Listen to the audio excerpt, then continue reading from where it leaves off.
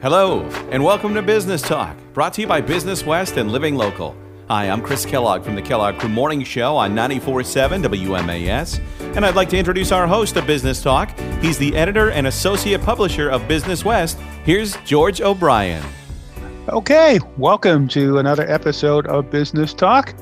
We have a great show for you today. Actually, the start of a series of intriguing shows, if you will. As most of you probably know, here at Business West, we have a program we call 40 Under 40. I don't think I need to explain it any more than that. This is recognition of outstanding individuals under the age of 40 in our region. We identify 40 of them. Hence the name of the program. We've been doing this for, believe this is our 15th year now, 14th or 15th year. The 40 Under 40 will be introduced in this week's edition of the magazine, and I'm going to, over the next several weeks, be bringing some of our honorees onto the podcast to tell their stories, help share them with you. I'm very excited about this. I think it's going to be terrific. And we have a great start to this program. We have with us today Dr. Jessica Bosse. She is the primary care doctor for the homeless for a program called Health Services for the Homeless in this region. Good morning, Jessica. How are you? I'm great. Good morning. Thank you for having me. Oh, it is my pleasure. Like I said, congratulations again, not just on being one of our 40 Under 40 this year, but being the high scorer, if you will, the highest scorer among our judges. Your story really impressed our 5 judges, and well, it should. You're providing unique services to the homeless in this region, and it's not just what you're providing, but how you do it. It's kind of an old-fashioned blend of the doctor going to the patient and the patient coming to the doctor and going out to treat these people where they are. Start by telling us a little bit about Health Services for the Homeless quickly, and then I want to quickly get into how you came to be working for them and doing what you're doing. That's an inspiring story, Jeff. Well, Health Services for the Homeless has been around for many years. It initially started through Mercy Hospital and has grown since that time. It's now run out of really the city of Springfield, and we are a very small group of about 7 total staff is tasked to take care of all of the houseless populations of the Pioneer Valley and really most of Western Mass. So I would say that is sort of an expanded population. It's not only the houseless, but after we do house the patients, which we're pretty successful at, we need to maintain our ability to care for them, as generally these are patients who are not able to utilize the traditional healthcare system in this region, which is a patient-driven system. Interesting. So again, tell us about you and how you came to work for them.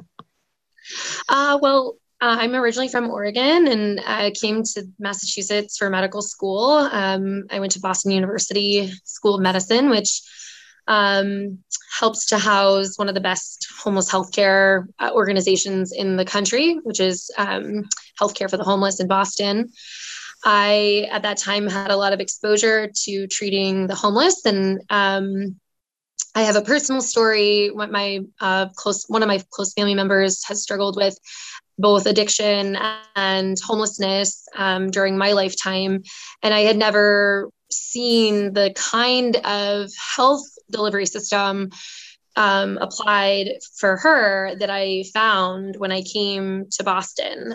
So that was sort of this remarkable discovery that medicine could be done in a different way. I basically ended up going into this field for that reason. I also found that I was especially sort of adept at providing care to this population because I was able to understand how they sort of got to where they are today a little better than some other providers. Okay. So talk a little bit about the homeless population in this region. Talk about how big it is. I think those numbers would probably surprise and alarm some people. Talk about where they are, probably everywhere in this region, but especially the larger cities. And then quickly segue into how we provide healthcare for a population that like you said, probably doesn't have a primary care physician, probably in very few cases does, and probably can only resort to using the emergency room, something that the healthcare system doesn't want these people to do. So start with the population itself. Yeah, so homelessness is something that affects every, city, town in this country. I'm sure in the world, really, in varying degrees. Massachusetts is particularly, we have a larger population of the homeless. And one of the reasons for that is that we have an excellent healthcare system. So sometimes patients are drawn here from other regions because we do provide great sort of public health programs in this state. I will say, I'll keep it to the Pioneer Valley. Homelessness looks a little different everywhere, just even throughout our small valley. Springfield houses quite a large, number of homeless people, but they also maintain the 24-hour, 365 days a year shelter, which shelters hundreds of people, 240 people. The other towns, West Springfield has the Meriden Inn, the Springfield Rescue Mission, and Salvation Army also play a role in housing the homeless and the recently sort of incarcerated. The northern cities of Amherst and Northampton have actually quite significant homeless populations. Those, particularly Northampton, is pretty open, pretty friendly with homeless people. But unfortunately, most of the other shelters in Western Massachusetts are seasonal based. So they're only open from November 1st until April 30th, and then they close. And so all of those patients who are sheltered through the cold months are then expected to live outside for 6 months out of the year. So walk us through, if you will, a day in the life or a week in the life. I understand you do different things on different days. You're in different areas in different days. Kind of walk us through how you care for the homeless and why it's so difficult to do. I wouldn't describe it as difficult to do. It's just very different to do. There you go. I am located in the best place to care for the homeless or people that are houseless is to go where they utilize resources. So on Mondays and Wednesdays, I am at Friends of the Homeless shelter, which is in Springfield on Worthington Street. And that is the large, 240 bed year-round shelter here. And we have a pretty significant clinic, 3 exam rooms, a dental side. And this office is constantly staffed to help meet the needs of that more larger population. A lot of folks in shelter can't get things like visiting nurses services or other home-based health care that you would typically expect. So we provide wound care on a daily basis sometimes for these folks, and we fill their medication boxes. We sometimes do daily medications for them if needed when they're, in a particular crisis. So we fill that void for these patients. In Northampton, I have a day at what they call the drop-in center, which is a location, it's a resource center where homeless street people can come in and do their laundry. They can take showers. They can meet with caseworkers. So I have direct interactions with those folks there.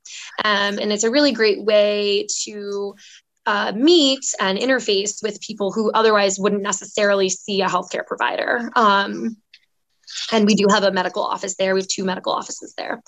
That's been a very successful site.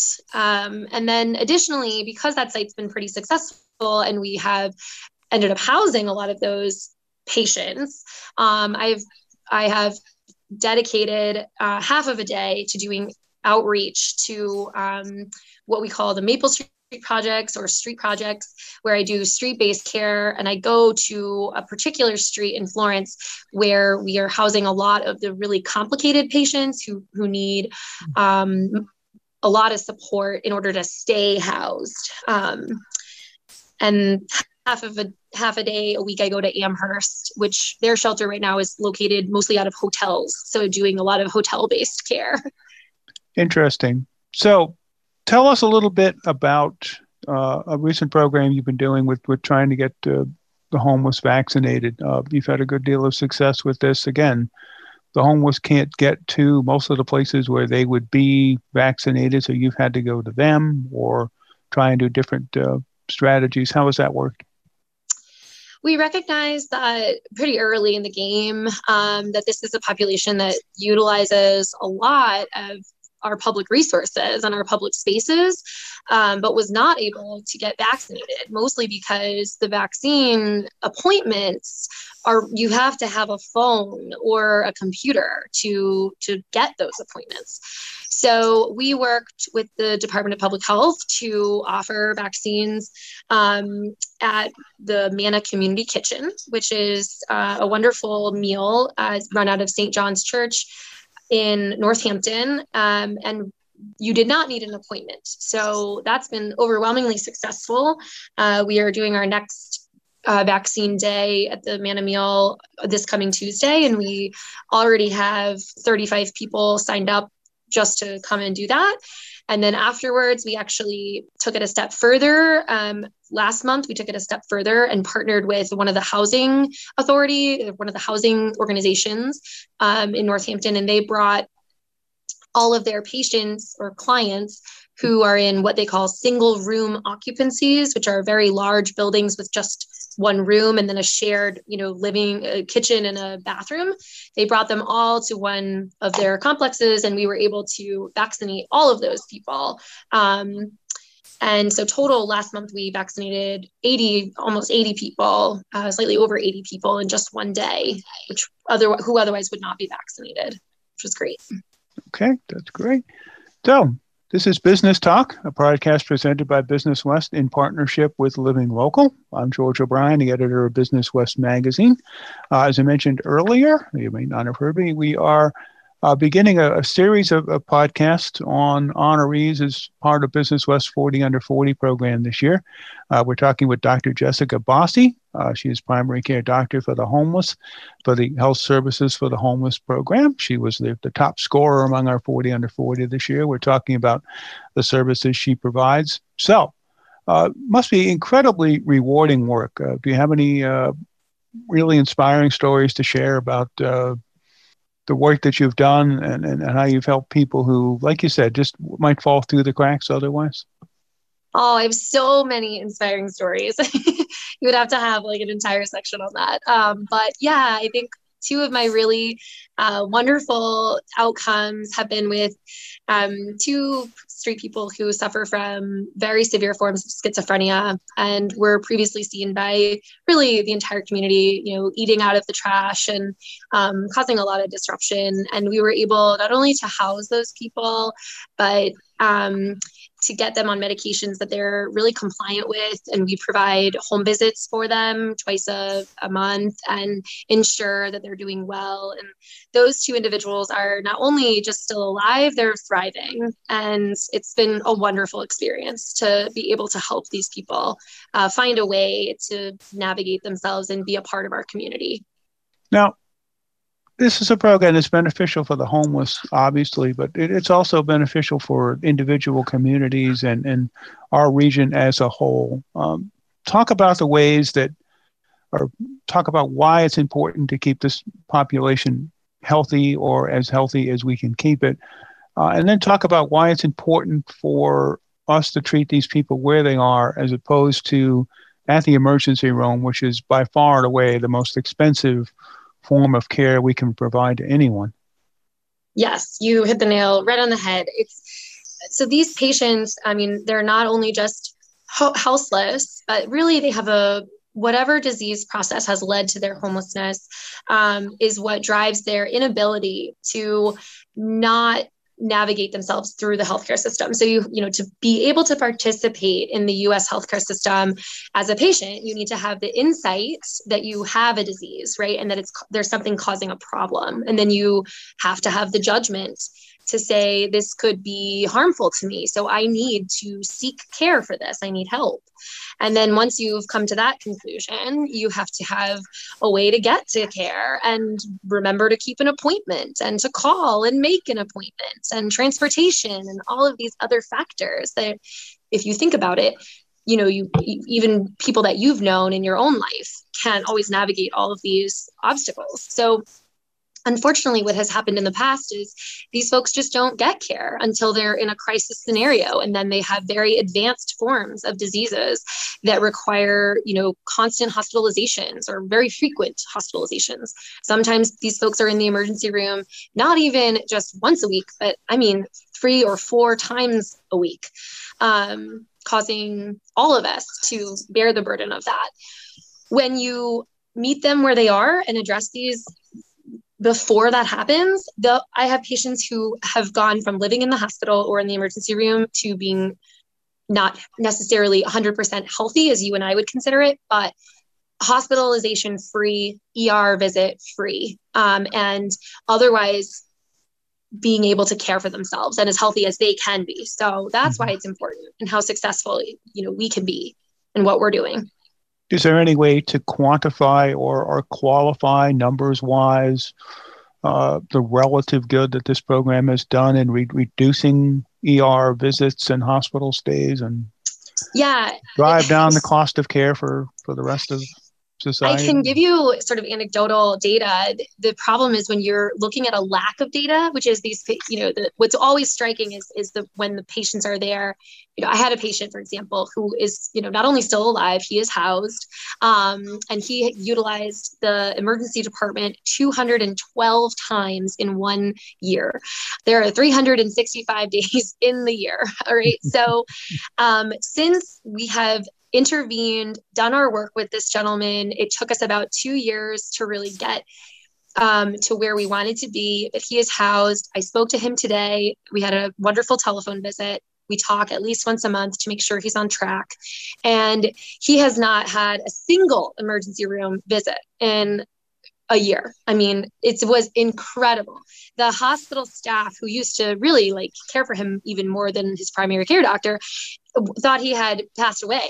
They were so, they stopped seeing him. And then one of the providers saw him at a store and was over the moon that he was doing so well. So, those are the kind of success stories that we have. And you can imagine how much those 212 emergency visits would cost if they continued. So.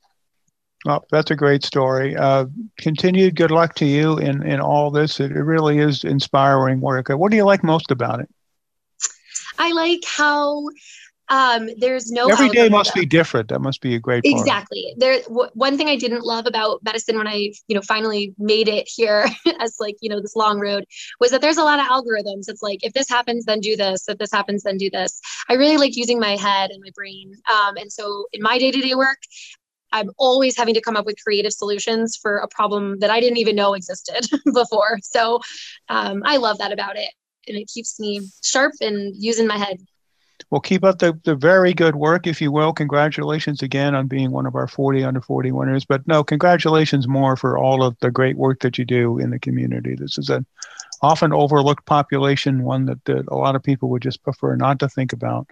And we're glad that you're not in that category and that you're taking care of these individuals and helping everyone in the process. So again. Well, thank you for the recognition. I appreciate it so much. Okay. Thank you for being with us today. And thank you to all of you for being with us. We'll be back next week and the next several weeks with more of our 40 under 40 winners. It should be a great set of shows. We hope you'll be with us. Again, thank you for tuning in, and we'll see you next time on Business Talk.